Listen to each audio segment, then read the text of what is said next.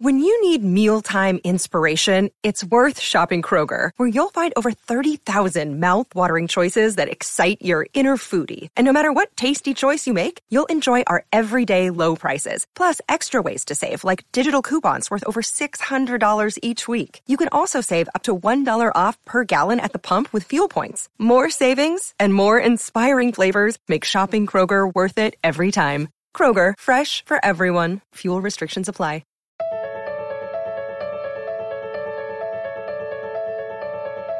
If you've been following along with Good, Good, Good for very long at all, you might already know about our guest today, Devin Allen. Devin is a photographer out of Baltimore who is one of the first photographers on the scene after Freddie Gray was killed by the police in 2015 and protests broke out in response. His photos of the protests spread everywhere, and they were shared by Beyonce and Rihanna, and then went on to grace the cover of Time and line the walls of the Smithsonian. And all of this eventually led to Devin being given some incredible opportunities, including traveling the world with Steph Curry and Under Armour. And while all of this is incredible and reason enough for Devin to be a guest on Sounds Good, I am truly in awe of the way that he's used his growing platform to give back to his community. As he gained notoriety, Devin began mentoring youth in his community on photography, giving them donated cameras, offering photography lessons, and providing them opportunities. Ultimately, giving kids the chance for their story to follow the same trajectory as his own. This episode was originally recorded and aired in 2016, and we wanted to run it again this week. Since this episode originally aired, Devin was featured in a great long-form article in issue 1 of the Good Newspaper, which is available for just $5 at goodnewspaper.org. I am Brandon Harvey, and this is Sounds Good. This is the weekly podcast where we have conversations with inspiring people who are rejecting cynicism and using their lives to make an impact. Sounds Good is not your typical 3 Steps to Success podcast. We don't host this podcast for the sake of leaving you with bullet points on self-improvement. We deeply believe that our lives are more complex than that. And so we show up here on Sounds Good to ask big questions, dive into nuance, and learn from each other's stories. I loved getting to talk with Devin. It was such a treat. So without any further ado, let's jump straight into this.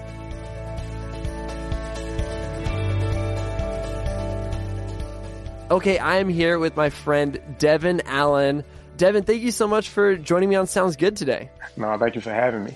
Man, I have been a huge fan of you for so long now. I found you on Twitter originally. I read about your story and the amazing ways that your photography is gaining traction, and then immediately jumped to Twitter and Instagram to follow along with you. And it's been so fun just getting to know you through pictures for almost a year now, really. Thank you. Yeah, it's been like I've been kind of semi in the spotlight for a year now. Yeah, I want to just kind of jump into this conversation. I mean, you've been an incredible voice in this movement, and your work has had so much impact towards bringing about justice in the U.S.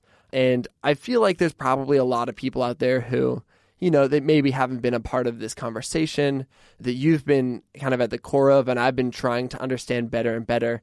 And so I was wondering if you could kind of break down some big misconceptions that people have about what happened in Baltimore, the events that kind of brought you to where you are today. What are some points of disconnect that maybe people who aren't connected to this experience maybe don't understand? A lot of people just got the story wrong, because a lot of people didn't know nothing or anything about Baltimore until the death of Freddie Gray. Yeah. But my city is it's different. It's a very authentic and very real city, and it's weird because it's 2 different sides of my city. So everyone knows Baltimore City is, the harbor, Federal Hill, Canton, all the pretty sights up on the harbor and the water. But it's a totally different, side of my city, that people that don't visit or don't know anything about. A lot of people don't know that my city is like the heroin capital in the United States. More heroin comes through my city than a lot of these other cities. My city's not that big. It takes you about 20, 30 minutes to get about everywhere. But, we average 300 murders a year. A lot of our schools get shut down, so a lot of our kids are forced to go to they jammed 2 and 3 schools into one school. We have a whole bunch of charter schools. They're still cutting funding and things like that. So growing up here is kind of tough. Even if you make a transition from the city to the county, it used to be a big difference. But I lived in both, it's a difference, but there's some similarities, even if you do climb the anarchy to the middle class, if, whatever you want to call it. But as far as like Freddie Gray and how Baltimore, the light was shine on us, a lot of people look at my city very negatively, and I've been battling that stigma that comes with my city for like the past year now, trying to change the perspective, not only in my city, but similar cities. A lot of people look at us as just angry, like we don't care about our city and we just destructive. And that's not the case. A lot of people don't understand that, like, when the death of Freddie Gray came, we broke out into a very peaceful protest for days before anything happened. The initial uprising, the day that I took the actual cover, we marched peacefully. The protesters actually started, before they started destroying police cars, it started off as actually a fist fight between Orioles fans, which is our baseball team, and some of our younger protesters, because we went to protest at City Hall, and then we migrated to Camden Yards. And that's when we met Camden Yards fans, and we would call, niggas, monkeys. People were getting called monkey lovers, nigga lovers, and all types of things. It actually started out as a fight between fans, but it just was too many protesters. And people made it seem like we just start destroying downtown when you had protesters actually protecting, civilians and protecting Orioles fans, even ones that were kind of negative, were still getting protected by opposite sides. So when you're dealing with kids that's like 18 years old that never left their own community, and they don't interact with people from different ethnic backgrounds aside from the Vietnamese or the Chinese people that may own, some hair stores or some liquor stores, or, Pakistanis or Indians that own stores within the community. But other than that, they don't interact with too many other people from different ethnic backgrounds or different races. My city is majority black. So, to be called a nigga for the first time, and it's not in a term of endearment as some of the younger people use it, you're going to be furious. And that's what actually kicked off, the destroying of the police cars and everything else. Like my city is like frustrated, like we live some parts of Baltimore live like a third world country, no grocery stores, nothing near. You have to catch 2 and 3 buses to get to the grocery store, and you might have one in your community. You grow up eating chicken boxes all day and, not so much healthy food. Liquor stores on every corner, but it's not no healthy Chick-fil-A or no things like that. It's chicken boxes and liquor stores. So that's just like a brief overlook into like how, a lot of these kids, a lot of us are growing up between, if the police don't get you and your peers don't get you, because we live in a jungle, you always in a survival primal state when you're struggling, and you have to turn to the streets to make money, to provide for your family. I have friends that had to sell drugs, because they were young with so many responsibilities that they had to drop out of school, and take care of their younger brothers and sisters because their parents were on drugs, so it's kind of like a dog-eat-dog world. And that's something that people on the outside, they're not going to see unless they're in the heart of it. And so it's hard to see that underlying tension of everything that's happening when all we see is our perspective. Yeah. Like, you have a choice, but at the end of the day, when you're like starving and you have someone to provide for, you will turn to do, like I said, when you're in a primal state, when you're back against the wall, any mammal or any animal in general, when you're in that primal state fighting for your life, you'll do anything to survive. And that's what the reality is for so many people in Baltimore. And they just get looked and frowned upon like they want to live this way. Like we choose to live this way, and that's not the case. Yeah, I want to come back to that idea, but first I want to back up a tiny bit.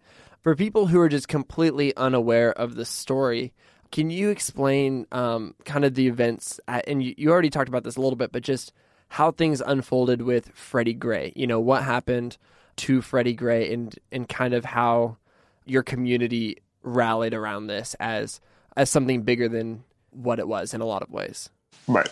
So my city, like I said, is small, and like the fact that Freddie Gray video, like I didn't even see the news because I don't really watch it too much. Like I just started watching the news recently since I've been, around so many different activists and political figures because of now I watch the news and I try to stay up on things so I can make sure I stay, up onto what's going on and stuff like that. And, I actually found out about the Freddie Gray video. It came through in a group text message. I just remember watching it, and then it was crazy. And it's like from that moment forward, I knew we was going to break onto a protest. And plus, the neighborhood where Penn North, everyone knows Penn North, Pennsylvania Avenue is probably one of the most popular streets in, West Baltimore and Baltimore. It has a lot of culture. The people that live there, they do live below the poverty line, but it's a very close-knit community, even though they struggle. Everybody knows everyone. People, their grandparents grew up with their grandparents. Everyone is pretty much friends at the end of the day, one big family. And so when Freddie Gray passed away, he's from Gilmore Homes, which is part of Sandtown, Winchester, Penn North, and everything else. That's a very populated, very powerful community. They don't know how powerful they are. They know now because of the uprising, but everyone took to the streets. The protests just grew each day. I came out the following week after Freddie Gray's death when the protests first started, and I watched them grow. They got bigger and bigger and bigger. And it was beautiful. It was people that probably would never step foot on Penn North were coming to march. We had a lot of support from surrounding, saw a lot of my art friends from, the art community come, and it just was like, wow, people that I'd never seen before, you would never come on Penn North, but you're here to march with us. It was beautiful. Did you know how powerful this was in the moment? Did you know how big this was, or what did that feel like? It felt like I was in a movie, to be honest, because I marched. This wasn't my first time shooting a protest or anything. I marched for Mike Brown. I shot that. Okay. I marched for Palestine. I shot that. It's just that the work, it got a little bit of traction, but I was trying to get it. I did so much. I put it on Instagram and Twitter, but I was more so trying to get it to the Baltimore Sun, but I could never get a reply, back from them when I'm trying to send my work to them. That's what kind of led me to, going to Twitter. But those things where it didn't hit home with a lot of people, but this did because, I'm Freddie Gray. There's so many dudes that's go through this every day, and it's just we finally have video footage, Yeah. And that was the big turn of events. Just the way they treated him like a sack of potatoes, and just the way he died so painfully, and how much damage he partook in, at that time. It just was crazy. So everybody just was behind it. You had people who, you even had dudes who, some of my homeboys who don't, they struggle with police. That's their common enemy every day, because of the lifestyle they live, they was even getting involved with, though they're more so, worrying about survival. They even put their extracurricular activities to the side to, stand up for the people and really, step forward, which was a beautiful thing. And because that easily could have been them because of the lifestyle that, we live in, a lifestyle that a lot of us choose, have close run-ins with the police all the time. And it just was the whole community, though, all different types of people. And I'm just that's when I knew, we about to make some changes. And then once the stuff happened, when, I said, at Camden Yards, and I seen how the youth stood up, they were awake, it's that's when they really flexed and show how strong they were. A lot of people say, well, they could have handled it this way. They have never been in this situation before. These kids don't know. A lot of these kids, even growing up, didn't know anything about the civil rights movement because they don't talk about it in school. So wow. So it's just a genuine outpouring of the tension and the feelings and the pain, and you're this is what we have to do. Yes, and my city is so tough. So you're talking about people that have pain, built up for so long. You dealing with pain from our grandparents. From the '60s rise, then the crack epidemic, then you have all this animosity that has built over generations, though. Of being oppressed for generations, just released all at one time. And it released through the youth. A lot of people don't credit to youth. Like me, I just was there to tell a story. But the actual power was from our youth. That's why, it's so important that we help shape them, I guess. Yeah. Yeah, but it was just to the point where I even had to put my camera down, the day when things happened, and just really just look and just sink it all in, because at the end of the day, it's like, this is my home, this is my community. I wasn't an outsider. You know, it's even people within our city, you know, that had cameras who came, but they're still outsiders. It's different from, you know, living on the outskirts or living it when you live that lifestyle yourself, and you and Freddie Gray had mutual friends, and you know people that knew him, you know. So it's like a lot of people came, a lot of activists came, but it was just like this really struck home, because like, this is my home. Like, I could have easily been in Freddie Gray. I've had my run-ins with the police. So just watching it, you know, and watching the youth react, you know, like they inspired me, you know, to come out every day and continue to, you know, take pictures and basically shape, you know, everything that I'm doing as far as career-wise. Man, I think what you were saying is really, that's something I keep on thinking about, because in my mind, as a photographer who, you know, I travel a lot, I care about justice, I want to make an impact with my work, I like to think, oh, like, I totally could have just flown out to Baltimore and shot some amazing photos. But the truth is that you, like, as Devin Allen, you are uniquely positioned to make an incredible impact with your photography, because this is your community. This is your experience, and this is not something that I could have done. And you've done incredible things with that. And I think that's amazing. So you went out there, and I would imagine that you went out with equal parts wanting to just be a part of this protest, but also as a photographer, because this is how I feel, you know, you wanted to document things. You know, what did that balance feel like for you? Like, how much of this, and you alluded to this a little bit before, but how much of this was protest? How much of this was being a documentarian? And do you feel like there was some overlap with that as well? Yeah, it's tough being an artist, and, you know, because you have to be very selfless. Like, you can't be selfish. So when I came out, it was just pure, like, I have to do this. I felt obligated because I'm an artist with a God-given gift. You know, the universe blessed me with this gift to take, you know, pretty good pictures. I've only been doing photography for 3 years, you know, so I'm fairly new to it. So I just wanted to just tell a story. I just knew that, you know, media wasn't going to tell the entire story. I already knew how they was going to portray my city. I already knew it was going to be nothing but negative feedback.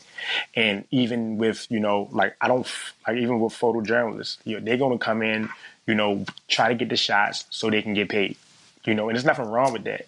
But at the same time, if it bleeds, it leads. So even if, you know, if something was positive, sometimes media will try to, you know, twist that. So I wanted to come in with a fresh mind. And, you know, at the end of the day, I didn't come in just to capture the good moments. I captured everything in between that I could, you know, trying not to be biased. Because at the end of the day, if I saw something, I took a picture of it. It was negative. So I got backlash from my own community for taking pictures of negatives. I tried to take my pictures at an artistic angle so people wouldn't get locked up, you know. But at the end of the day, all those things was running through my head at one time, and it was very difficult. Yeah. It's very difficult because at the end of the day, it's like you're trying to document the true essence of a story, because my people, you know, the Black community, my community, we allow media to tell our stories and create, you know, stories about us. Since we've been here, you know, our stories are always being told by other people. It's rarely that we actually can have the platform, you know, to tell our own stories without it being filtered. But with social media, that allows us to tell our story, you know, firsthand. So a lot of my images, I try to, you know, take my pictures quick, get them up. I use the camera with Wi-Fi and try to beat media to the punch. But it's certain instances where, you know, I can become selfish and only think about my community while taking these pictures. And that was the most difficult thing for me. It was like, how can I tell this story in its raw form and not, you know, become, you know, try to hide certain things that are happening in front of me, regardless if it's negative or even something positive that I really don't truly agree with. You know, like, I had to really clear my mind and, like, let myself just be a vessel for the movement, you know, for my people. Because at the end of the day, like you said, like, we're photographers, like, you travel a lot. But at the end of the day, I would never walk into Chicago, even though I am a Black man. I know the struggle. I lived it firsthand. I would never walk into Chicago and just start documenting at the end of the day, because I don't know that I never lived in Chicago, so it's a little bit more different for me. So it's harder for me to tell certain stories. But this story, I knew I could tell. You know, that's why I didn't, you know, pursue stuff in photojournalists. Like, I'm not a photojournalist because I have a heart. So at the end of the day, my heart will always conflict with my work, because I have to, for me, the pictures come out better if I love it. And I love my city. I love my community. That's why the pictures came out, you know, as good as they did. But if I go, you know, to another shoot of issues that I'm not truly affected by, to me, that's not going to be producing, some amazing work. Even with like the stuff that happened with the LGBT community, I wouldn't go to Orlando and just start taking photos. If anything, I would give somebody else a camera and let them document it so they can tell a story. I just love authentic stories, and I think I can't tell certain stories, so I don't even try. But it was very tough, being, trying to get the story across and still being true to my own beliefs and my own spirituality. It was a constant struggle, and it really took its toll on me for the things that I saw, the things that I had to show, even though I didn't want to show. Like I didn't want to show my people, younger generation, my little brothers, basically stomping police cars. I don't want to show that, but I have to, because that's the story. That's what transpired. That's what happened. I think that's really powerful. And how would you identify yourself then? Because you say, okay, I'm not a photojournalist. With all that said, do you describe yourself as an activist? Do you describe yourself as an artist? What do you feel like your label is? When it first started and everyone was calling me an activist, a journalist, I'm not even gonna lie to you, to pat myself on the back, it feels good that it feels good to have people actually believe in you, to give you that type of love, to even give you that magnificent title. An activist is a big name to live up to. And a lot of people self-proclaim themselves as activists. Like, at first I'm like, am I an activist? Am I not an activist?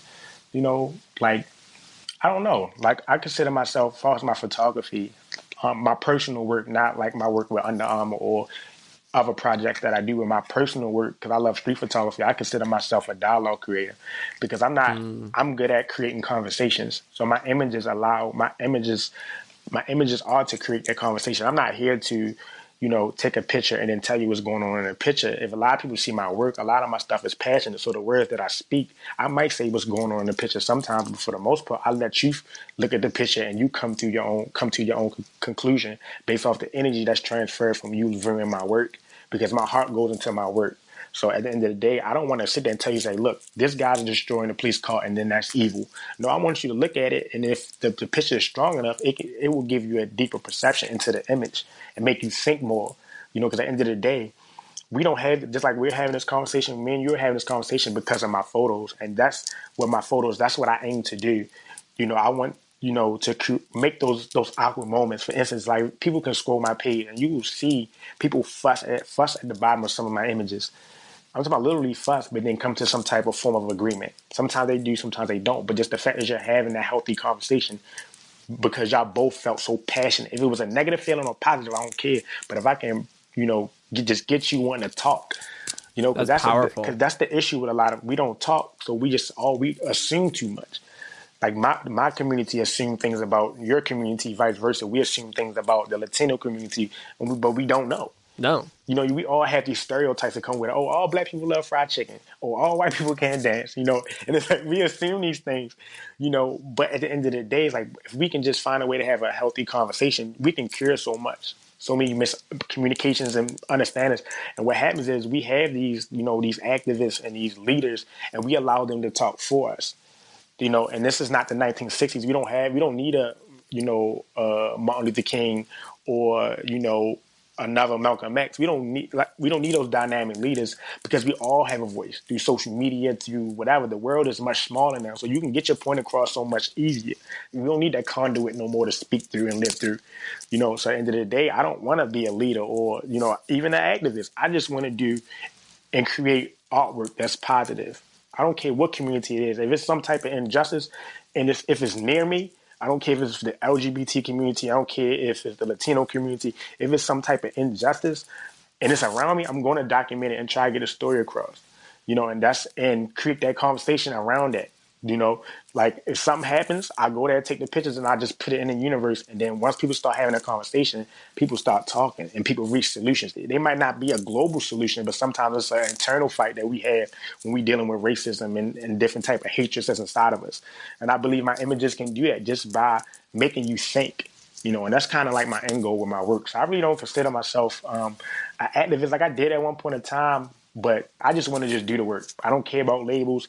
If I can give a kid a camera, that's my thing. If I can, have this conversation with you and it touches somebody, that's my thing for the day. But at the end of the day, I just want to live my life as an artist and be able to, help people and change views and just overall just play my part. I'm not trying to do anybody else's part or be something that I'm not. I just want to be me and change lives, as I live through my life, freely, and without having to force it, just let it flow. Man, that is incredibly powerful. I love this idea that, we all have a voice, and I think that you're the perfect example of this. And I kind of want to get back to this idea of, you're in the heat of the moment, you're shooting photos on your camera, you're capturing all this stuff. You send them straight to your phone, and is that what you did during these protests? And then you start sharing them on Twitter? Was that the progression? Yeah. I try every time I took a picture, and then when I felt the picture was good enough, and I shoot in black and white because I don't have time. I love film, but I don't have time to actually shoot it. And it's just something about when you're trying to get that shot, with film, you only have but so many shots in a row, and you have to get the shot. You can't miss. If you miss, you shit out of luck. So, like with digital, a lot of us get lazy and we take multiple pictures and we can review it and everything else. But when you're in the setting that I'm in, this is like, you got to get that shot, and I had to get it out fast. Yeah. So my camera was already preset. My contrast was bumped up how I wanted it. The saturation was how I wanted it. My clarity was bumped up how I like it. And I just already set in black and white. I shot, and when I caught an image or a moment, I felt as though this needs to go up now. I missed everything. I just set it to my phone, and I just posted it real time. Were you posting it with a hashtag or anything, or was it just going out and your community was already following along? Yeah, my hashtag, I use my own personal hashtag to tie all my work together. I actually dedicated my page. Like the first time I came out, I had for protests, I had a couple good images, but it wasn't, they were dope, but they wasn't amazing, the time cover. But the week before, a couple days before, I dedicated my page actually to Freddie Gray. And I was wow. and I just was I didn't know anything about the time was going to come, but I did my first image. I can't believe, I think it was a man had his fist up, and I said, I'm dedicating my page to Freddie Gray. And I did the hashtag Baltimore Freddie, and rest in peace, Freddie Gray, just to keep everybody updated what was going on in Baltimore. Man. And so you were sharing these photos. What do you think the tipping point was? Obviously you had countless celebrities starting to share your photos. At some point, I imagine you got a phone call from Time and different publications, but break down what happened, the moments between sharing these photos, knowing that they were good enough, and then obviously ending up on the cover of Time. It was a lot. it happened so fast. Literally, I chose Instagram and Twitter before. Like I said, I tried to get my work into the Sun, but I couldn't even get an email back for the work that I was sending. I even sent it to a friend that was featured in the Sun before, and he didn't even get a reply. I was like, dang. At that point, I was like, my work sucked. My work is trash. But I was like, I'm gonna take to Instagram. At the time on Instagram, I had been giving out free prints, traveling and catching the mega bus in New York, going to little events, giving out free work. I would give out free prints of my work, just to get my name out there. And so I would travel to New York and stuff like that. I actually planned to move to New York, at the end of 2015 to get up there and just, spend a year up there to network. So I had 10,000 followers on Instagram, and I had 5,000 on Twitter. And I was like, well, I have 15,000 friends altogether. I can get this work out here, the real story. At least somebody going to see it. And I remember, snapping the Time picture. I tweeted it, and the police ran up on me, almost knocked me over. And I hopped over the gate, and I weaved through all this stuff and just tweeting it. And then going home, going to sleep, woke up to 20,000 followers. No. DMs from all types of people. And I just what is going on? Pictures had 1,000 retweets. And I just remember the BBC calling me. I remember Fusion Magazine reaching out to me. And I did the BBC interview on a Sunday. And I did it. And it was that's my first interview. And I'm what am I doing? I'm about to do this interview. What if he, chop my words up and change something? But the BBC put out the raw essence of what I was saying. They didn't cut anything. And I was that's dope. Wow. I just kept going out and shooting. I just remember that Monday before everything went off, Time called me. And I actually got smart with them when they called my phone because I didn't believe it. It was them. And, that Monday, I'm probably the only photographer that didn't take pictures that Monday when the CVS and everything else was burning down. Because at the end of the day, it was that's one day I really felt it. Spiritually, I'm a very spiritual person, and I felt the energy, I felt everything. And it was I'm seeing my friends like ripping and running around the street, you know, trying to snatch people off the street, you know, and stuff like that. And I'm just watching my city burn. It's like my mother had to call my grandmother and tell her not to take this way home because she has to drive past Montgomery Mall, the mall that they got looted. And it just was like, Wow. that was like the only day I didn't take pictures. Every photographer was flocking, you know, and people was like, "How?" There's other amazing photographers that got amazing shots from that Monday. And they're like, "How did you do it?" And it was like the fact that I outworked a lot of photographers. I was out for 3 days straight every day. If it was a block party, if it was a meeting, if it was something, I was out. You know, I didn't miss any. That's the only day that I chose not to take pictures. You know, I chose not to take pictures that day for my own personal selfish reasons, you know, because I really felt the pain. And I just remember when they told me, they was like, "Hey, you know, we want to give you a full spread." And I was like, "What? Like, are you serious?" And I was like, "All right." They're like, "Yeah, send the images over." You know, I don't know nothing about copyright and I don't know anything. You know, I just sent the images over and I wasn't even like thinking about getting paid or nothing. I sent them right over. I was like, "Yo, if these going in time, this is going to put my city on." You know, like in the back of my mind, I'm trying to put my city on. And I Yeah. sent the images over and they was like, "They dope. Love it." How I feel to have a full spread as an amateur photographer. I'm like, wow, you know. And then they called me back. It was like, "That image with the guy running for the police, send us that. We love it. We might want to give it to make it the cover." And I'm like, "For real?" Wow. They was like, "Don't get your hopes up." So I just remember like I worked at night from 12 at night to 8 in the morning. So I would shoot all day and then go to work at night. Where were you working at the time? I worked at this place called Emerge I worked with 3 guys that had autism and intellectual disabilities. Yeah, so I just remember it was early in the morning. I'm getting them dressed to send them to the day program to go to like the school. And I just remember getting on Twitter and seeing all these notifications. And I scrolled to the bottom of them. And they say amateur photographer from Baltimore Snags to cover Time magazine. I just bust out crying. Wow. I just bust out crying. No. I called my mother and like she drops the phone and it's like all you do is hear her scream. You know, my whole family was crying. You know, like this is probably one of the biggest accomplishments like inside my family. You know, and just to find out like I'm the first like black photographer to do some of the stuff that I've done, you know, to be published. I've been published in Time now like 4 different times. I had a Time cover of the year. I'm the 3rd amateur photographer to ever get the cover of Time, and it's just like to have those accolades, you know, and tell kids that, you know, dreams do come true. Man, that is unbelievable. That's Yeah. I just got goosebumps, Devin. That's man. Yeah, like, and you know, like a lot of people don't know. Like I shared like when I spoke at Visco like recently, and like I don't hide anything. I'm very open about my life. Like I talk about like, you know, I sold drugs. I ripped and ran. I was in the streets, but a lot of people don't know. Like I shared it like at some talks. But like I had like a nervous breakdown because it was like so much going on, like Wow. to the point where like it was bad. So like people don't know, like in the course of like me having a Time cover, I was in 2 like pretty bad car accidents. And my second car accident, it was like I was so burnt out from shooting protests all the time, and then like everything changed so fast for me. So I was actually working every day from 12 at night to 8 in the morning to shooting protests, but then I added like doing interviews. You know, people wanted to do interviews. You know, like news outlets and stuff like that. So I'm literally going to news interviews, going to shoot protests, and going straight to work. I literally wasn't sleeping, and I literally was driving home one day and like this, you know, blacked out. You know, I was out and I hit this car real bad. Like I just had like a nervous breakdown. Like I had no energy, nothing. You know, and me and my father wasn't really close, but my father actually he deals with his own issues, but like he actually came to the hospital. I actually went to the hospital and everything, and he came and got me. We hung out. Like when I got out of the hospital, like my whole family was there, and it was like a lot of people don't know that. It was like I really was like ripping and running, and like, you know, I had to take some time for myself, but I didn't. I just kept going. You know, like Man. just kept going. It was like everybody just kept like, you know, seeing me. It was like I felt obligated that I had to do those things. So I was like literally still shooting every day and like not sleeping. You know, it was like kind of crazy, but it was like I had to keep going. You know, I had to keep, you know, make sure the story was getting told right. I had to make sure that Baltimore, you know, at the time, you know, people attention shifts so much, you know, but it was so much going on here and it still is. And like I just had to like put it all on the line, you know.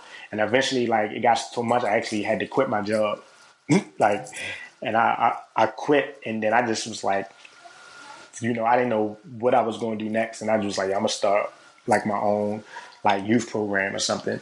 Yeah, I mean, obviously this was a big break for you, and it was overwhelming and life changing. But that wasn't even like the height of it. It's so much more came after this. Can you break down like a few of those like crazy surreal things that came next for you, and maybe even what would you say is the most surreal thing that came from all of this? Like a lot happened. Like if it was one, I'm in a Smith. I have like 30 photos in the Smithsonian. Whoa, which is crazy. Even like some of my cell phone pictures, like my iPhoneography. Yes, iPhoneography is a real thing. I have stuff in the Smithsonian. A lot amazing. of I actually take more pictures. I don't even carry a camera no more. But I had a lot of positive things and a lot of setbacks too that I shared. But like some of the big like positive things was that touched me personally. I was able to go to Austria and take classes with some of the top activists and innovators from around the world. And I actually snuck into this camp in this train station where people was coming from Syria trying to get into Germany around the time when that lady clipped their people, that journalist was clipping people trying to get across the border. And I actually got to talk to some of the families coming from Syria.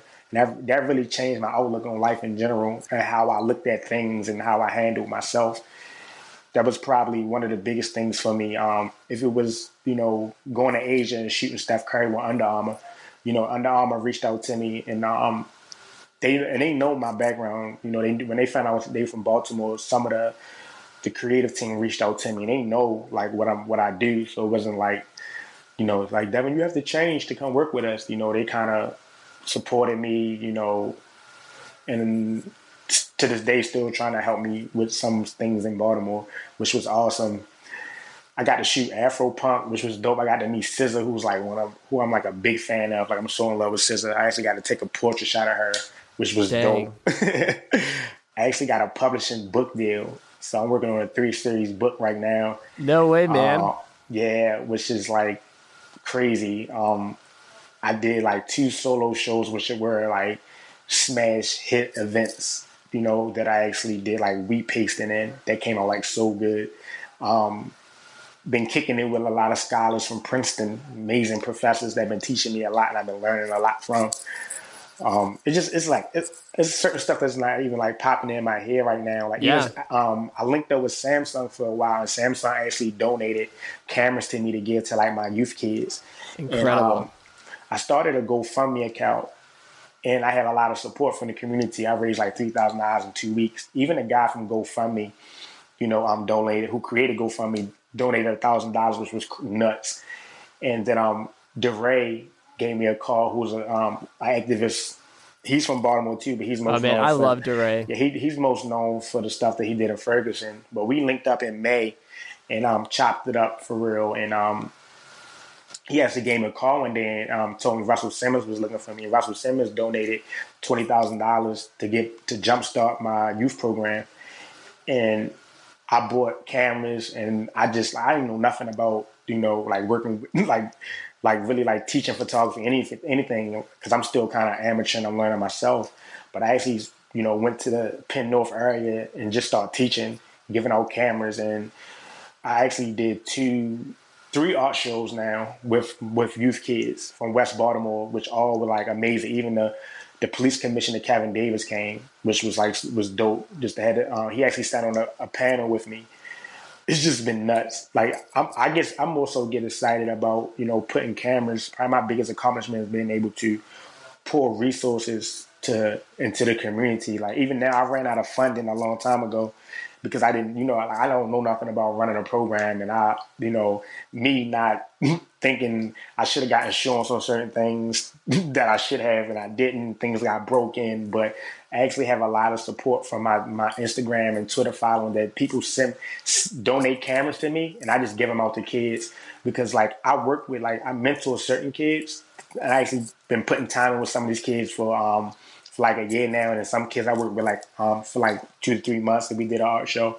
But just the fact that when I come around, they say, "Hey, it's the cameraman. You give me," and kids, and it's like I can't work with every kid. I'm just one person, and my heart is really in this, and I don't work with a lot of people because people want to just do it to pat themselves on the back, or they do it for the camera attention, or they don't really do it from the heart. And I'm very strong and adamant about, you have to love what you do. Like, don't just do it, because you know it's the right thing to do, but do it because you know your heart is in it. So I typically really work alone, but I linked up with a couple, another photographer by the name of Noah, who's amazing, that I work with sometimes. And I literally, like, we just was like, we just gonna just start giving out cameras. Like, we don't even care. Like, if we don't see the camera again, oh well, fuck it. At the end of the day, letting that kid know, like, photography can get you somewhere. And when I tell kids my story, they're like, I didn't know you could do that with photography. And I'm like, yes, you can. And it's times like I'll be walking down the street, for instance, like when we found out one of the police officers got off, and I saw one of my kids outside. He's about like 6. And I'm like, hey, what's up? What you doing? He was like, I need a charger. And I gave him a camera like 2 months ago, and he has his camera in his pocket.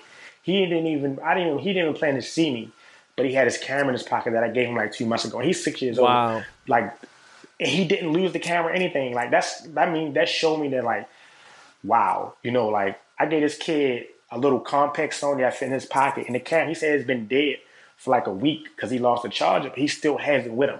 And he pretends that he takes pictures. And I'm just like, wow. Even hood dudes come up to me, like dudes like 18 years old, like, yo, I want to take pictures, yo. You feel me? I want to take pictures of my homeboys. And I'm like, for real? All right, hey, here's a camera. And it got to the point now, like, even if I can't work with these kids, they might not ever pursue photography, but they know somebody that's semi kind of making it. Because I'm like, kind of not a celebrity, but people look up to me and then they can interact with me. That's, probably one of the biggest things for me, probably one of my biggest accomplishments is being able to give back to my community.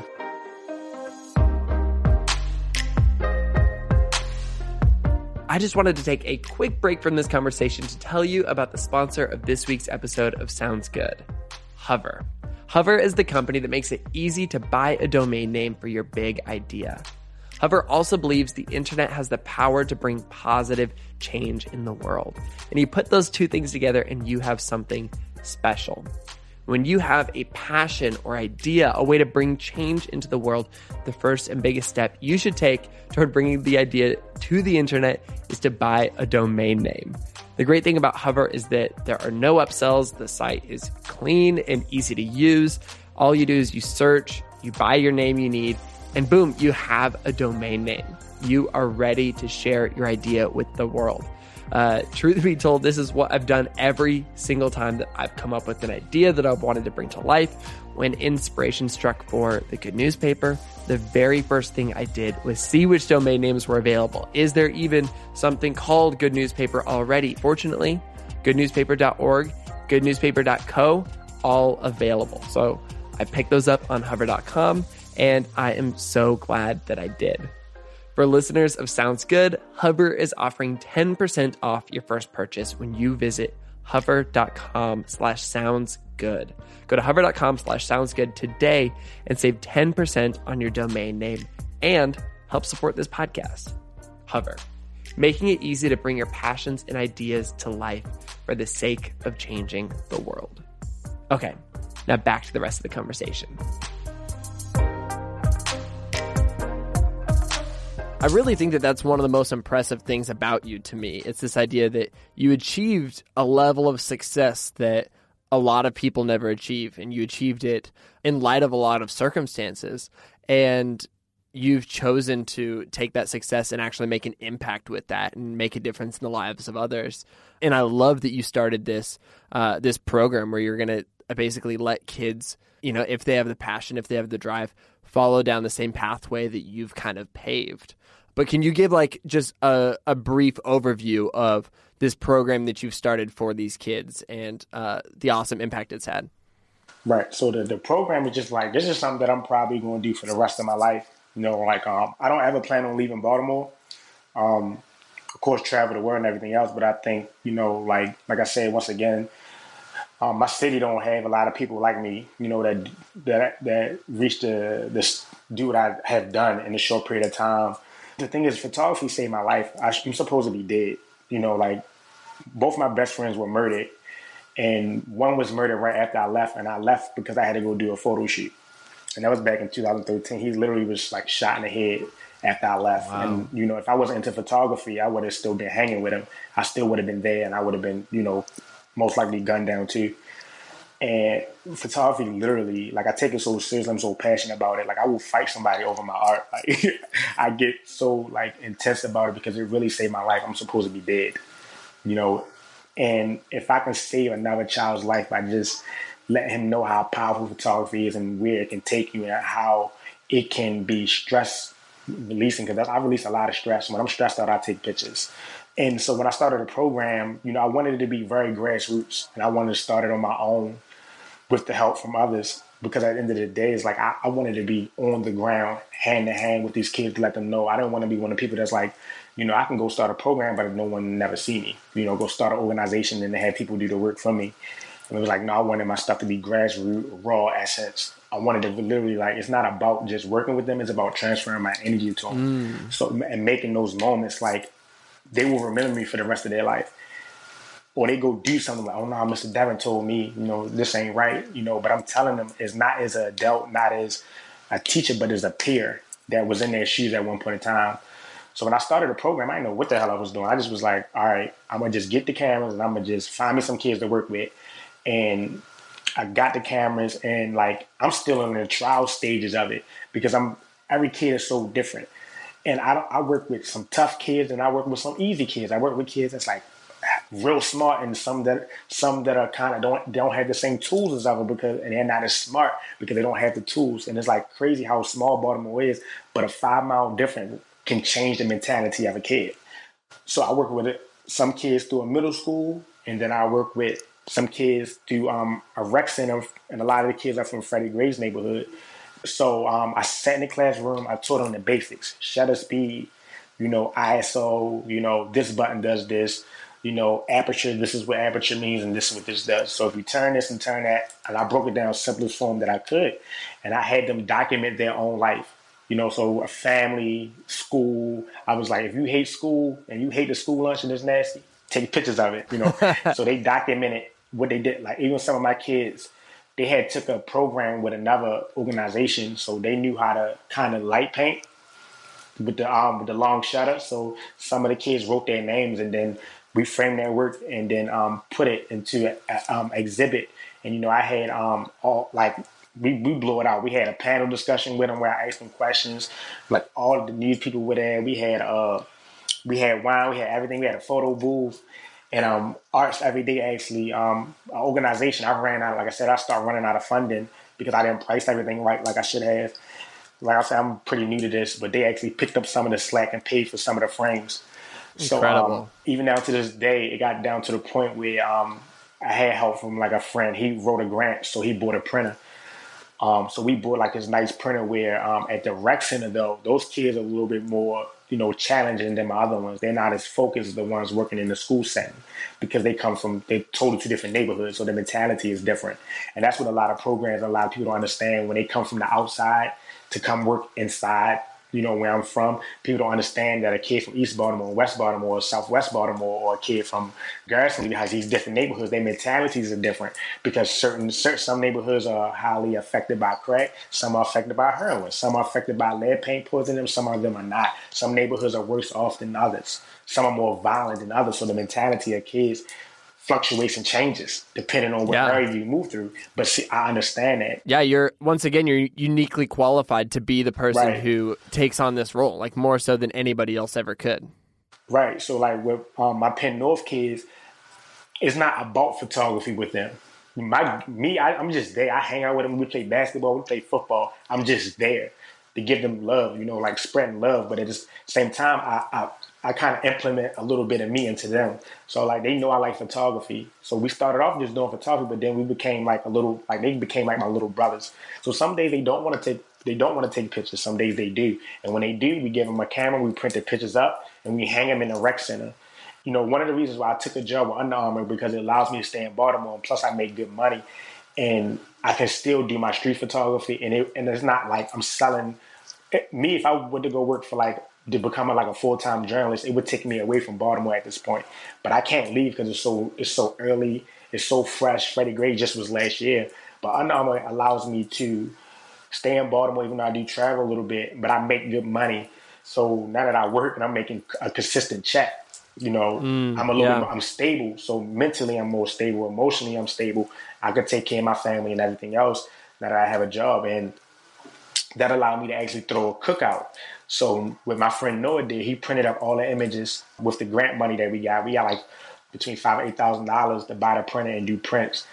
So Noah actually handles all the printing and everything else. I make sure the cameras get delivered and everything else. And he printed up the images. We hung them up, and I went to Sam's Club and bought a whole boatload of food. And I'm an activist from my community. His name is Shorty, and he has this big ass grill that he drives around in a truck, and he cooks a lot of stuff for the homeless people. So he actually came and cooked all my food for free, and I fed like 100 kids out of my own pocket. And the crazy thing is, I was filming a documentary for HBO. It's like a spin-off documentary. It started from the Wirecast, and I've been filming with this HBO documentary crew, you know, since last year. So they came and filmed it. My friend Noah was getting followed by Vice, so Vice was there and filmed it, and it just was amazing. And the kids are running around, got to eat. Police came and even checked out their photos. And like the sad part about it, no one knew about it unless you followed me or followed Noah, because we didn't get the kids. I wanted like a solid event, but like the sad part about it, they didn't get the support they deserve, you know, and that's why it's like I gotta work harder. Like I literally put my own money into this. Other than like City Paper, like a photographer by the name of Joe always supports me. He dropped off like a whole bunch of photography books for my kids, and more so the support that I get from the people. Like I said, I had multiple setbacks where I reached out to Fuji before, and one of their reps told me to my face, like, hey, yeah, you know, yeah, we know about the time code, but we feel like your work is negative and we don't want to promote that for our brand.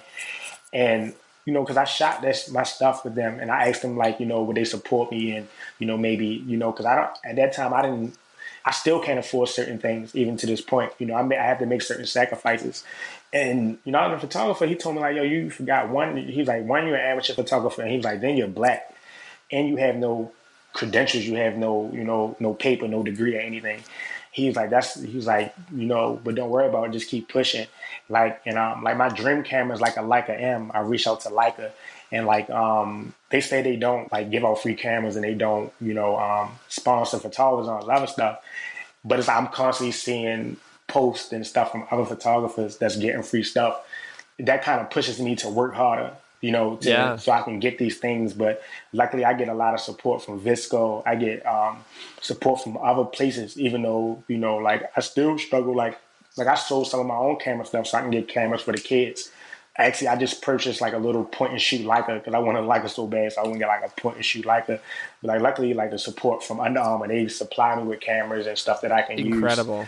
You know, like support from them. But it's like it's a constant struggle. But you know, like everything other than that, everything is going good. Yeah, man. Know? What was the opportunity that led to you getting to be a photographer in the beginning? With the school I went to, we didn't have photography. We barely even had art classes. So yeah, when I went to county school, we had art class, but then when I went to city school, we didn't have like no art teacher in the school at all. So, you know, photography was never, even in Baltimore County when I went to county schools, and I went to a majority black school, like so, city and county, photography was never offered, you know, in school for me, let alone like art. Totally. So like photography is very uncommon in my community. Like I was made fun of when I first got my cameras. I was like, I got cracked on about it. Like a lot of my friends made fun of me. A lot of people made fun of me. No one didn't take me seriously at all. You're like the guy with the camera. Yeah, exactly. Like now everyone wants to be a photographer. Like it's crazy. But and it's awesome. Like I'm like at first I'm like, oh, everyone's copying me. Like I'm trying to really make it with this stuff, and they think it's a trend, and they think, you know, they trying to do it for the wrong reasons. Like I would get jealous, but you know, yeah, like I got photography. Actually, I stumbled across it because it was a mistake. The funny thing is like my daughter kind of inspires me to be larger than life. Like with her, like I didn't want to be like one of them fathers, like, you know, like, yeah, just be a good father, take care of her. I want to leave like a legacy behind. Like I always wanted to. She made me want to be great. So like I had tried multiple things, you know, before photography, you know, trying to find my niche. So like I linked up with one of my good friends named Josh, and like he was in the army and stuff. We went to high school together. We was like total opposites. Like I was like cutting class, getting in trouble and stuff like that in school. And he was like a straight A student and played on the basketball team. But we know each other for a while. He reached out to me one day because I used to be, like I said, I tried everything. So I was a party promoter for a little while in my city. I used to throw parties with friends. And he's like, hey, bro, like let's do a poetry night. And I'm like, bro, nobody's not coming to no damn poetry night in the hood. Hang it up. He's like, no, trust me, bro, it's gonna be dope. I'm like, all right, cool, let's do it. So we did it, and like the first day, nobody came. It was like 4 girls that we knew, and I was like, really? He's like, no, give it some time. So we did it again, and this was like 2012, and then like 200 people popped up. Dang. And we would charge like $5 for girls and $10 for guys, and like so like we would just like it was fun. And then like one day he came to me and was like, hey, and then plus everybody in my city, like that really know me, they don't, no one calls me, people just start calling me Devin. Like some of my own friends don't even know my real name. And everybody know by my nickname, and it's Moody. Everyone in my city calls me Moody, people that grew up with me. That's my nickname. So he was like, hey, yo, Moody, you don't do nothing. I was like, what you mean? I post it. He was like, yo, he was like, I do the poetry. I'm a poet. I write poems and I book all the poets. He was like, all you do is get drunk. And I was like, what am I supposed to do? He was like, yo, you gotta write a poem and perform something. I need some help. So I was like, all right, cool. So I wrote like a poem, and it was like real funny. But then after that, he was like, yo, we need to, make some more money to keep doing the poetry night. So he had like a little point and shoot camera. Now we would take pictures at the poetry night and of our friends, but we would make T-shirts. So we would take pictures like he had like this little Nikon Coolpix camera. And we would take pictures, put the pictures on T-shirts and sell them at the poetry night. And that's how it kind of started. And eventually I just started taking pictures using his camera at the poetry night. And eventually I was like, oh, this is kind of fun. And I just was taking pictures using his camera. And then eventually I was like, I want to get my own camera. So like, I went to go I was like, I want something nice. I want to take some serious pictures. And I went to like Best Buy and like grabbed all this stuff and got to the front. And it was like, this, $3,000, please. I was like, what the fuck? I never knew how expensive photography was. And like, I called my grandmother and used her credit card and got my first camera in 2013. And then that's when my life really changed. I stopped hanging outside. I stopped partying. I would literally just take pictures all day, and I kind of fell in love with it. And everybody thought it was so funny. No one took me seriously at all. And then like I said, like right after I got my first camera, that's where both my best friends were murdered. And that's when I was like, yo, photography is for me. And I just like dove in it head first and just was doing everything I can do. And I would watch like YouTube tutorials, try to get better, and like that's what saved me, YouTube. Like I didn't know anything. Like I didn't know nothing about photography. I don't even know how to turn that shit on. I didn't even know how to put the lens on. I was like, what the hell? And I'm like one of the people, like I force myself to read. So like I try to learn everything by experience. If I knew what I knew now, I wasted so much money buying so much unnecessary stuff that I didn't need. Only if I knew back then that all I needed was a 50 millimeter and my little Canon, I would have been good. I was buying zoom lenses and buying old lenses, and I was buying stuff that didn't even fit in my camera. Stuff that didn't even fit for my camera, I'm buying it just because it was cheap and I could afford it. Yeah. But photography was a mistake, probably the best mistake of my life that I stumbled across. Dude, I love that. And I love all the hustle and drive you put into it. In a lot of ways, you got a little bit of a lucky break by, capturing these photos and sharing them online and them getting seen by the right people. But like that lucky break wouldn't have happened if you hadn't put in that hustle. And like it's 100% just this opportunity met you where you were at, where you were working hard. And that's why you found all this success. And even more impressive, that's given you an opportunity to give back and make an impact. Dude, I want to ask you, what's your plan for the future of your work? Like you said, you want to stay in Baltimore. You want to continue making a difference in these kids' lives year after year. What about the rest of it? What's the game plan for the next year or foreseeable future? Like what are some things on the horizon? I want to be the best, one of the best photographers of my generation. Like I want to be remembered. Like it's not even like about, of course I got to make money doing it. But right now, like my whole life goal is to be remembered. I want to leave, like amazing photographs behind, I want to be talked about for centuries, like this amazing artists, like how they talk about like Leonardo da Vinci and Picasso and everybody else. Like, I just want to be great like that, but I want to be great and I want my daughter to see it. So it's like when I go, she can, I want people to interview my daughter. Like, how was it being Devin Allen's daughter? Was he amazing? Like, like, and it's like her. She just know me as her goofy daddy, But it's like that I want to leave a legacy, and also for my people. I just want to show people that dreams really do come true. Like you can really, come from, the bottom and really get to the top, and not, sell yourself out or sell yourself short. As far as my art, like, I love like wheat pasting and graffiti, so I'm actually going to dip and dab into that more street art with my work. Yeah, both my art shows are all wheat paste.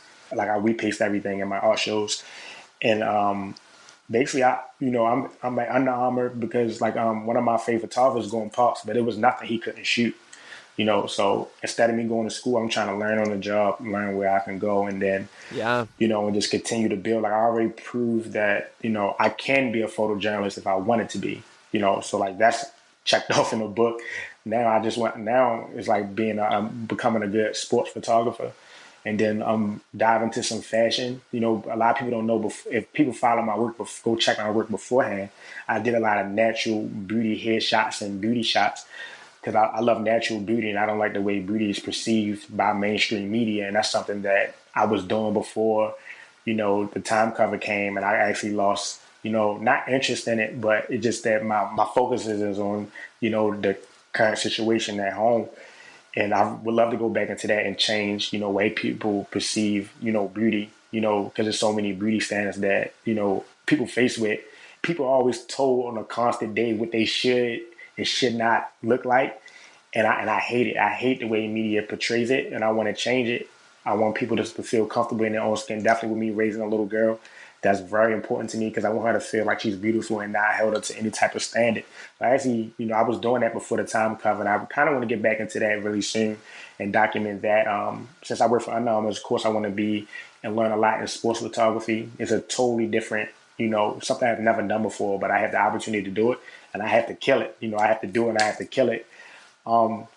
I probably would never do war photography. I did an interview with ABC Australia, and they did some stuff in Iraq. And like people, I'm from Baltimore. I done seen people get shot and killed. I done seen it. I done seen people take their last breath. I've been shot at myself. But the images and the stuff that people in the struggle that goes on in Iraq and Syria and the stuff like with ISIS and everything else, and I couldn't handle that. Like my heart was too big for that. And I probably would go crazy seeing something like that. And I love animals. I respect animals. We're on the same playing field. And I don't fool with animals. Like I love to like ride elephants and do stuff like that. And when it comes to National Geographic, being around tigers and nah, that's not something I might not do. So I might not get into that. But every other aspect of photography, I get into it. But yeah, my life goal is just to be great. I love photography, even if I don't plan on getting rich. I don't want to be rich. I just want to live comfortably. And the end goal is to end up in a backwoods village somewhere and living peacefully, like a monk, and not dealing with, we talked about race, but like what happens is I find a lot of people fight things. And when you fight something that you hate with a passion, we become the things we hate sometimes. Wow. And that's probably one of my biggest fears, because I've seen it happen to other people. People, fight racism so much, for the black community, and end up racist themselves, and end up hating white people, and we become the things we hate, and that's something that I struggle with, because the world is so ugly. It's so beautiful, yet so ugly. And my biggest fear is me being consumed by things that I fight and things that I stand against. So like my end goal is like, I just want to, be the best photographer I can be, the best person I can be. And then, hopefully I just want to live free, like without the shackles of civilization and being told to put clothes on. I want to, walk around and with nothing on, eating coconuts and shit and growing my own food and, living a very simplistic life when it's all said and done. No technology and just away from the rest of the world. That's going out with a bang for me. Man, dude, that's powerful. That's really powerful. I've got a few questions that I love to ask every single person on the show, and I want to just wrap up with those. The first question, how would you describe the kind of person that you most admire in the world? But I want to maybe even get more specific than that with you and be like, is there an activist that you look up to? The crazy thing is, I don't look up to just like one activist because, like, all of us, the beautiful thing about activism and a lot of us, I respect certain things about activists and certain attributes that they have. Yeah. So, and I try to, the things that I like about them, I try to implement those into how I move and what I do. For instance, like I love Rudy Roy, who's an amazing photographer. It was an honor that me and him were able to be in Aperture Magazine together, and how when he takes images and the words that he puts to them inspires me to practice my writing. But he's amazing and he's very, dedicated to the work. Even certain people, like even like a lot of mutual friends, like good friend of mine is Malika. Her activism is a little bit more different. She empowers women, and I just think it's beautiful how far she goes to empower women. And I'm sure. But like a lot of them are just like friends. Like I don't agree with everyone, and the things that activists do. But I love, like I said, I love all of them just for what they do. Even if I don't agree with them, the fact that they can deal with some of the things, like Jesse Williams, who just did the speech on BET, or like how he just was bold enough, to get up there and say everything. And he said, regardless of the backlash he gets from the black community and the white community, he still stood up there and said what he said. You have people like DeRay, who people love and some people hate. He's constantly attacked every day, but he still keep going regardless of what other people say. And I actually had a conversation with him about that. How do you deal with that? Because that's something like me. When I came around, everyone loves me. I'm not stern as everybody else. I'm always willing to learn. And when I spoke out and I showed my support to the LGBT community, because I have gay friends, and how I said I was ignorant to their struggle, I got a lot of backlash for that. I got like hate emails and stuff like that. And I asked them like, how do you, and like me, I'm tough. Like I'm real tough. But it's like, I just don't understand how some people can hate someone for, supporting me, for supporting me. I just think everybody should be treated equal. I don't think none of us can pass judgment. But it's like you have people that, pass judgment and they can't. I don't care what religion you come from or what's your sexual preference, or if you want to change your gender, or, I just want to love everybody. And then some people really can't handle that. So I actually had a conversation with DeRay about that. Kendrick Lamar, who speaks on a lot of issues, he uses his music, who I love. And then probably one of my favorite, activists is probably Gil Scott-Heron and like Nina Simone, how they just were so verbal and so empowered, and how much they love themselves, and how, they just spoke out on things, and they also dealt with their own personal demons, but still spoke for so many people. And I think people look up to certain people when I think people should start, looking up, even though you might not agree with this person's political things. Like me, I'm not a politician. I don't like politics. I don't care for them. But people, we battle and fuss so much about how the other person is doing things. Like even I find myself sometimes, I feel like some people should do more, but that's not my place, to tell them to do more. And even my issue is, if you're just doing the work, I don't care how you do the work. If you sit on Twitter all day and you decide Twitter is your activism, you better tweet the shit out of those tweets. If you decide that, painting murals is your activism, paint the shit out some murals. But when you do it, just do it and do it well and put your heart into it. And that's the issue. If you're doing the work and your heart is in it, I respect you and I love you. What I don't respect is activists who perceive they do things and don't do things, or do things in the hopes of gaining things. Yeah. And that's the only thing I don't agree with. But there's so many activists. I have people in my city like Kwame Rose. Then you have, different activists in New York. Their names are not coming up right now. And it's like, I might not like everything about them. I might not even like them as a person. But if they're doing good work, I need to learn from them. We need to learn from each other. And that's probably the most important thing that I have learned from being in and around the movement and a part of different movements and supporting different people. Like everybody has something to offer, and no one should be, disqualified at all by how they move, as long as they're just doing the work and they're doing it the right way. Man, well, I love the way that you look up to the people who are working really, really hard at what they do, and you're willing to learn from anybody. And I think there's something to be said for, even if you don't agree with everything about a person, you can still learn from them. I think that's one of the most important things in this conversation. Yeah, definitely. Because I have like Kwame Rose, like Kwame Rose is like one of my close friends. We got close. We knew each other before the uprising, but we got close. And there's a lot of things that me and him don't agree on. You know, it's certain things that we do agree on. But like at the end of the day, we're both, you know, people forget that we're just ordinary people, you know, trying to do extraordinary things to make change. You know, and sometimes things don't go as planned. Sometimes, you know, we're newborns into this. You know, like I felt like through the uprising I was reborn. So I'm learning all over again.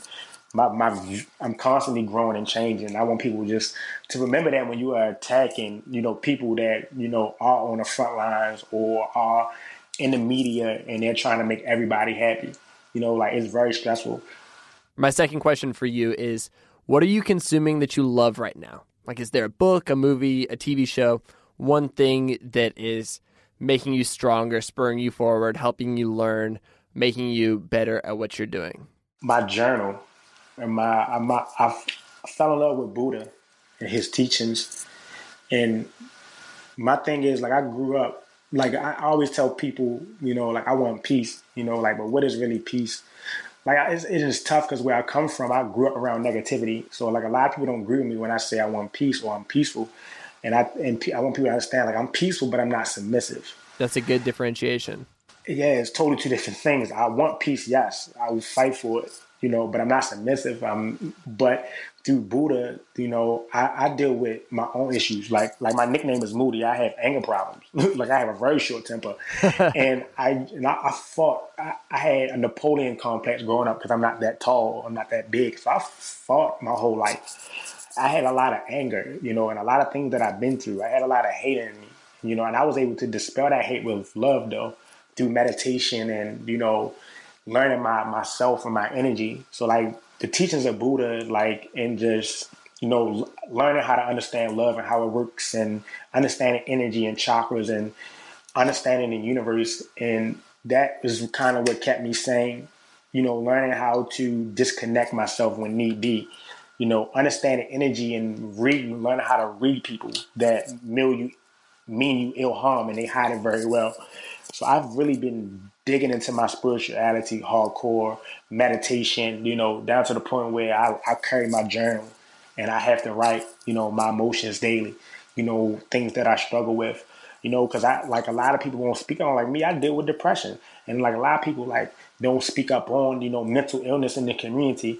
And it's like, yo, and people get looked down and frowned upon for it. You know, some days I just feel sad for no damn reason, you know, and it's like, why do I feel this way? So I've been like challenging, you know, myself, just growing spiritually, you know, and being able to speak on those things. Because a lot of times, you know, we just hide those things. You know, we deal with it when we deal with it, but it accumulates, it gets worse. So like probably my biggest thing right now is like Buddha has helped me so much. I can't never say his name right, but Yogananda. I believe that's how you say it. It is different styles based around the teachings of from yoga to the Dalai Lama to, you know, Buddha, you know, because like a lot of times, one thing I love about like the Dalai Lamas and a lot of, you know, philosophers that study Buddhism or come from that background, a lot of them don't, you know, down talk other religions. And I grew up a Christian, but Christianity, it resonates with me to a certain extent, but it doesn't resonate all the way with me because there's certain things that I just don't understand, you know, and I challenge those things every day and I deal with it. But Buddha it got me through the uprising. When I want to hate someone, you know, I learn how to, you know, hate is a heavy burden. So I actually, through Buddha, I learned how not to hate people. You know, to carry around that negative energy every day, you know, and just trying to find a certain type of peace within myself, you know, that I struggle with daily. But like that's probably the biggest challenge, but it's probably the best thing that I finally feel connected to the universe and I'm finally like awake and I'm starting to understand things and why my mind and my soul, you know, interacts with people in different ways. Man, that's absolutely fascinating. I love the way that you're being open and real about, you know, depression and the way that it can affect us, and also the way that you're just getting in touch with who you are and you're, you know, understanding your feelings and putting them down, and then to be like real and raw on like a podcast about that, like that's awesome, man. Thank you. The last question that I want to ask you is, based on the ways that you've chosen to step out and live your life differently, what's one thing you'd encourage someone else to do in their own life? And I know, I would imagine for a lot of people, they're like, man, I want to be like Devin Allen. I want to make a difference. We talked about this before, like probably the way that they shouldn't do that is to hop on a plane out to Baltimore or, you know, wherever a future protest is and try to do the same thing. You know, what would you encourage somebody to do to step out and live differently in their own lives? Yeah, you definitely don't want to hop on a plane and just come to Baltimore. Like a lot of people hit me up like, yo, I'm coming to Baltimore. And it's like, you know, like I said, I'm a very spiritual person. Like, I had to fill you out before I hang out with you, or, you know, it's before I take you through my community or link you up with like stuff like that. I get requests to come to other parts of the United States to document things. And I tell people, you know, at the end of the day, I gave you the formula, you know, on how to, you know, get the message out there. Do what I did. I shouldn't have to do it for you. I gave you the formula, you know, go do it. But one thing I will say, anybody that wants to make change, it starts with you. You can go ahead and try to do all these magnificent things if you want. You will crumble if you don't have enough self-love and self-understanding. We have demons. Let's deal with those demons first. You know, let's take care of yourself first. You know, that's the most important thing, because if you can't take care of yourself, how are you going to take care of other people? If you want to inspire other people, you have to stay inspired. You know, what happens is like we a lot of us, you know, we want to help everybody and everything that comes across our plate. And one thing I learned is without self-care, if you're not taken care of, you're going to take yourself out the game before you even make those changes. It's activists out here who commit suicide, you know, because it's just too much, because they're not taking care of themselves. So I encourage everybody, before you jump in the pond and want to start changing everything, make sure your mental health, your spiritual health, and everything is aligned and ready to go. Like mine, I wasn't ready to go when I crumbled because of it. And I still struggle with it. But I find is when I have, you know, my stuff is in order, my life is in order. It might not be all order, it's not squeaky clean, it's not perfect. But when I'm at my best, that's when I do the best work. So self-care, learn how to self-love. A lot of us don't understand what that is. And when you think about it, don't just think like, oh, I love myself, I'm going to give myself a hug. That's not the case. Everything from your diet to how you interact with people, how you wake up in the morning. Is, you know, some people waking up on the side of the wrong side of the bed. But if you're doing that every day, almost every other day, something is wrong. You know, even down to your own personal love life. Like, try to get, you know, those things in order, because at the end of the day, once you know, and you're interacting with a lot of people, you're sucking in energy. I don't care if you believe it or not, it's real. If you are around negative people all the time, you will feel that. And when you're fighting this fight, you know, you need to make sure that this fight is a long fight. So make sure you're taken care of so you can be around for the long haul. You don't want to come around and be this magnificent person and die too early, you know, and then because you didn't take care of yourself. Yeah. Self-care. Love yourself. Man, make a difference by taking care of yourself, and it starts with you. I love that.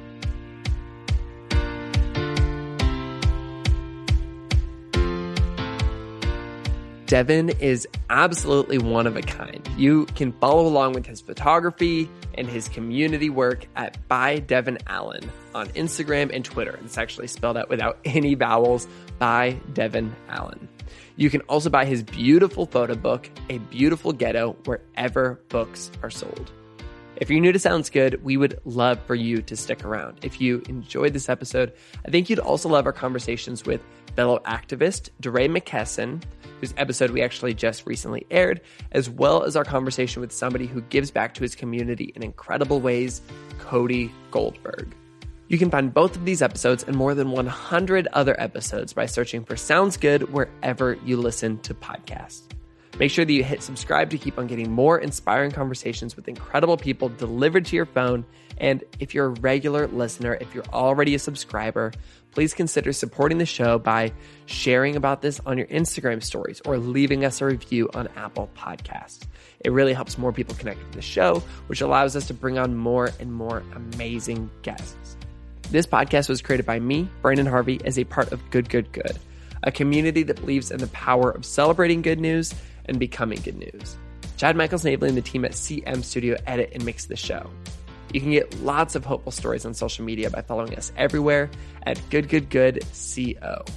We also create a beautiful quarterly newspaper that celebrates the people, ideas, and movements that are shaping the world for the better. It's a real life newspaper and you can order it today. You can check it out. See what else we do at Good Good Good at goodgoodgood.co. And on that note, that is a wrap for this week's episode.